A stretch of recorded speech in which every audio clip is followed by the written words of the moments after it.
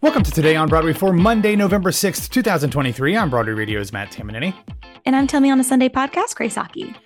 Grace, today coming up in the podcast feeds, you will hear a very special episode that was long in the making, longer than I even knew. Because on Friday, I had a wonderful 50-minute conversation with the one and only Mary Lou Henner. It was an absolute delight. She is coming to New York, actually today. She's traveling to New York today on Monday to begin the off-Broadway run of Mad Women of the West. We talk all about that show. We talk about her career, including shows that she is not technically able to mention. So we danced around what shows she was actually talking about, but all of the friendships that she made that still continue to this day from a certain TV show that featured a cab company, and how the stars of that show still regularly meet every few weeks on Zoom together.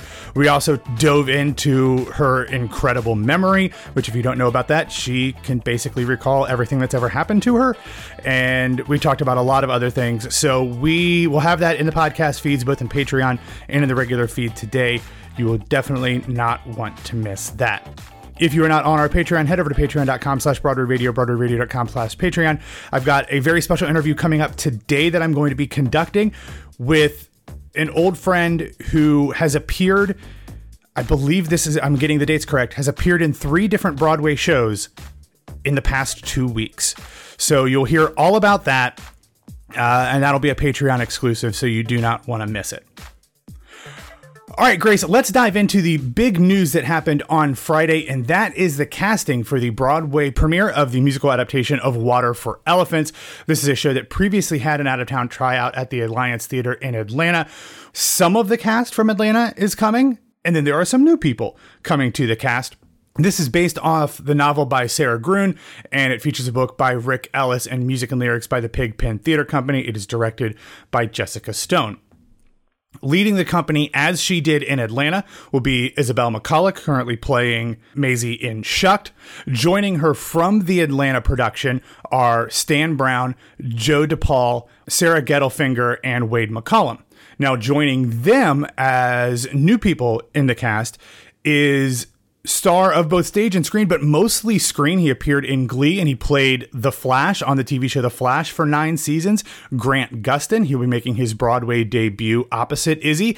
He played a warbler on Glee, Grace, which I believe you probably remember. You were a pretty big Glee person, weren't you? Me? No, I didn't have a Rachel Berry graduation party when I graduated high school. Not at all. Oh, so not you. Didn't obsess over that show at all whatsoever. No, okay. No. So Grant was in Glee, but then he became famous playing Barry Allen on The Flash. But before that, he was in a national tour of West Side Story. He has done a lot of musical theater things along the years. They actually had a musical episode of The Flash where him and Melissa Benoist from Supergirl and Jesse L. Martin, and I believe Darren Criss guest starred in it as well. So lots of musical chops from Grant. I'm very excited about that. I think he's fantastic. But also joining the production, who were not a part of the Atlanta tryout, is Greg Edelman, who is, I love seeing him on stage, Paul Alexander Noland, and others. The rest of the cast is still to be announced. The show will begin performances at the Imperial Theater on February 24th, ahead of a March 21st opening. Now, this show, if you are unfamiliar with it, or the film adaptation, centers on a man who kind of runs away from his life. That's the character played by Grant, Jacob Jankowski, who runs away and joins the circus. So there's a lot of acrobatics and stuff in that. That's why some of these people are actually Cirque du Soleil folks who are going to be a part of this company. I'm interested in the adaptation, how they do all of the circus stuff, Grace. They released a video of Grant and Izzy singing a song called Wild. As I said with the last song that the Pigpen Theater Company released, I am not bowled away by the music for this so far that they've released, but I will go out and say I was not blown away by the Come From Away music when I first heard it, and I thought, wow, this is kind of amateurish and not very good. And then, of course, when I saw it in context, I absolutely loved it. So I'm holding out the possibility that that is the case here, especially when you put it into the bigger picture of all of the stuff happening from the circus side of things. Both Izzy and Grant sound great. Song, nah, not so much, but I'm certainly reserving judgment because I love both of those two very, very much. My heart fell out of my asshole when I saw Paul Alexander Nolan's name It is not a day goes by when I don't think, what can we get him in? Like where's Pan? And I am one of the biggest Pan fans that there Pan. is. And I've never heard him called that before. It took me a minute. you've I was never like, heard of Pan pl- Fan? No, I was like, is he like playing Captain Hook in a Peter Pan musical? No, Pan, Paul Alexander Nolan. Got it. Yeah, I'm a Pan fan. I don't know where this started, but I feel like I made it up. He's just God's gift. I was like, either go in as Shakespeare and Juliet, or give me this, or give me something else. Oh yeah, that would be good. I'm obsessed with him. I think he's so good. He's so talented. And I think he's a light in any production that he's in. Obviously you just saw him in Parade. And what's cool is I got to work on an album recently that Wade McCullum was on, that was featured Yeah. in, about Key West. And so about this writer in Key West. And I think, especially with like Ernest Shackleton Loves Me. And I just think he's so talented. The first time I ever saw him was actually at a drag bar. He was performing songs from Hedwig. And I was like, Mm. what? He's so great. So I actually think this cast is pretty gorgeous and fantastic and talented. And I'm really excited to see more. I love they released a music video. What's funny is I follow one of those musicians that was in the music video, and unfortunately his Instagram stories leaked this to me Oops. last week. He was Oops. like, new stuff coming, and it was Izzy, and I was like, that's definitely going to be a Water for Elephants music video. Yeah, But yeah. whatever. Anyways, it pays to follow everybody. But I think that, yeah, it's really sweet. I'm curious to see the whole show, because I didn't see it in Atlanta. And I know that a lot of people had different feelings about it, and they're curious about the adaptation. So I am curious as well. Yeah, we will see what happens. It's going to be a very, very busy spring with a lot of musicals. So it's going to be tough for any show, really, to break through unless it has a huge star or a huge name recognition. So even something like The Notebook, I don't think is guaranteed to break through just based off of the IP itself. And I think the Notebook IP is much stronger, obviously, than Water for Elephants. But I think that we've seen adaptations like that not work. And I'm a little curious and concerned about how much is coming in the spring, that everything might get drowned out. But I'm hoping for the converse to happen, where we have a rising tide lifting all boats. So we will see what happens with this one when it begins performances at the Imperial in February.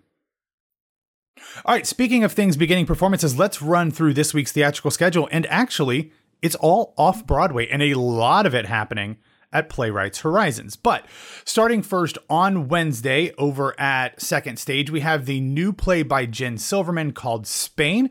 It will begin performances. It is directed by Tyne Raffaelli. It stars Andrew Burnap, Marin Ireland, Zachary James, Eric Lochtefeld, and Danny Wolahan. The plot description reads thusly: step into a sophisticated, slippery world where the line between truth and fiction is all in the packaging. It's 1936, and a pair of passionate filmmakers have landed their next big project, a sweeping Spanish Civil War film with the potential to change American hearts and minds. It just so happens to be bankrolled by the KGB. The performances, as I said, begin on Wednesday, and it is currently scheduled to run through December 17th. Then we will head over also on Wednesday to two shows beginning previews from Playwrights Horizons. Now, this is a part of a group of three one-person shows that'll be running in rotation in November. The first one began performances last week, Sad Boys and Harpyland. The next two will begin performances on Wednesday. One of them we've talked about before is called School Pictures. It is written and performed by Milo Kramer and directed by Morgan Green. Faith hates reading, Jane lost her flashcards, and Javier sees no point in studying because of climate change. This playful collection of poem songs written and performed by Milo Kramer, a former tutor, paints intimate portraits of 10 New York City students fighting to get into competitive schools. The next one is called Amusements. Written and performed by Ikechukwu Ofumadu and directed by Namuna Kise. In the show, you watch as this actor, entertainer, and avant-garde soothsayer pursues his goals with serene diligence, defying genre while operating within the bounds of international law. His signature use of the time-tested tools of words, music, and light multimedia are sure to usher you oh so gently into a haze of mirthful absurdity. And again, these three shows with Sad Boys and Harpyland are going to be rotating throughout the month. They all will actually technically open on Sunday. And then they will close either at the end of November or beginning of December. If you want to check out more information, head over to the show notes. Then on Friday, heading into New World Stages, is the new show from the Play That Goes Wrong team called Mind Mangler, A Night of Tragic Illusion. It is by the Mischief team of Henry Lewis, Jonathan Sayer, and Henry Shields. In the show, the Mind Mangler has returned to the stage following a disappointing 2-night run in Scranton, Pennsylvania. It is a new show that is predicted to spiral into chaos as he attempts to read your mind. Always very fun anytime the Mischief team gets together for something. So excited to see what happens there. And if you want, you can do a 2-show day with this in the Play That Goes Wrong. And then finally on Sunday, we have Scene Partners from the Vineyard Theater, currently scheduled to run through December 17th. We've talked about this one quite a bit. A new play by John J. Caswell Jr., directed by Rachel Chavkin and starring Diane Wiest. The show follows 75-year-old Meryl, who ditches her ice-cold Milwaukee home for sunny Los Angeles, hell-bent on becoming a movie star. Also joining Wiest in the cast are Eric Berryman, Johanna Day, Josh Hamilton, Carmen M. Hurley, and Kristen Sai. I know this is one you're very excited. Grace, when are you going to see Scene Partners? It's coming up. It's literally probably next week. I cannot wait for this. I'm excited to talk to them. I've been really looking forward to this. I don't think I'm building it up too much. I think they just announced the extension, right? So like, I'm really just pumped. I love off Broadway. I've been too much trapped between 44th and 51st the past, 9 weeks. So, I'm really excited to see this one. Absolutely. And the Vineyard really doesn't miss very often, if ever. So if it is something that the Vineyard is putting together, chances are it's going to be great. And with a creative team like this, you have to imagine it's going to be fantastic. And Rachel Chavkin, never not represented in New York City. She always has a show either running or getting ready to run. Because as soon as this closes, on to Lempicka. All right, let's do some in development work. First, let's head to the Westport Country Playhouse, where they will be doing a reading of a new play by Paul Slade Smith called Theater People. It is an adaptation of a Hungarian farce called Play in the Castle. Mark Shanahan will direct. They will be doing this on Monday, a week from today. The cast will feature Shireen Ahmed, Beth Level, Grace, one of your favorites, John Rapson, along with Rodolfo Soto and the great Lee Wilkoff. It is set in 1948 in a Newport mansion, and the comedy follows Charlotte and Arthur, a married playwright couple, Margot, a celebrated ingenue, Victor, a narcissistic Broadway baritone, and Oliver, a young and secure novelist, as well as Olga, an unabashedly unhelpful housekeeper. Sounds like fun. Sounds like a great cast. And Grace, we were just talking about kind of the longevity of Little Shop of Horrors. And so, of course, to have Lee Wilkoff in there is always fun. That sounds good. Anytime I get to see John Rapson is a day that I am, again, made whole. It's just, I'm actually staring at my Sweeney Todd album right now as we're recording this. He's not on it, but Lynn Carey is it. So whatever. But yeah, that's a stellar group. And yeah, I agree. We've been talking about I don't even know why Little Shop keeps creeping up into every single conversation we have, but it will continue to do so. So thank you. All right, another show kind of doing industry readings. This one will actually take place this Friday. There'll be 2 industry readings for a new play called The Code. It is written by Michael McKeever and directed by Christopher Renshaw.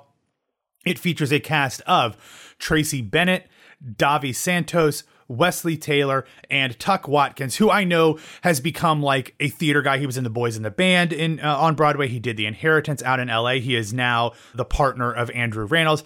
I know him from One Life to Live, where he played David Vickers for over a decade. So it is very strange to me to see Tuck Watkins becoming a theater person when I know him as this rapscallion scoundrel all through Landview, Pennsylvania. But nonetheless, this show is set in 1950s Hollywood and involves real-life people Billy Haynes, Henry Wilson, and Tallulah Bankhead.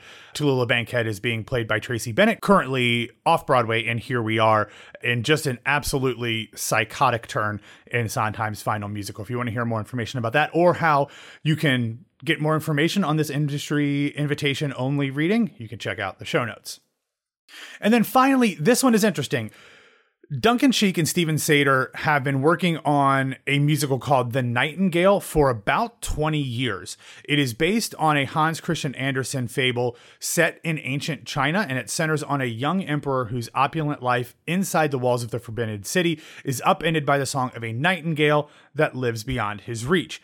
This has previously been developed by New York Stage and Film, Vassar's Powerhouse Theater, La Jolla Playhouse. Moses Kaufman had been directing at one point. They have kind of come back to it after years of not working on it, and they're going to be doing 2 performances at Joe's Pub this coming Sunday. And it's been redeveloped by director Zai Ali Khan and features a company of API identifying actors and creators. It stars Zachary Noah Pizer, Dorcas Leung, J.G. Makupagai, who is one of my favorites, Kylie Kuoka, and John Yi. I feel like this one is probably not my thing because I don't usually love Duncan Sheik shows, but with a cast like that, I feel like if you've got nothing to do on a Sunday, hearing those people together singing anything is probably worth a trip. So if you want more information, you can check out the show notes. And then finally, let's get into a recommendation here. This is not necessarily a feel-good recommendation in the sense that we usually do them, Grace, because normally it's like, here, watch this video or read this article. But coming up, not this coming Wednesday, but the following Wednesday, November 15th, in celebration of the Museum of Broadway's 1-year anniversary, they will be offering $1 tickets. Now, they're on a first-come, first-served basis, so I do not know how many of them are still available, but normally tickets can range anywhere from $25 all the way up.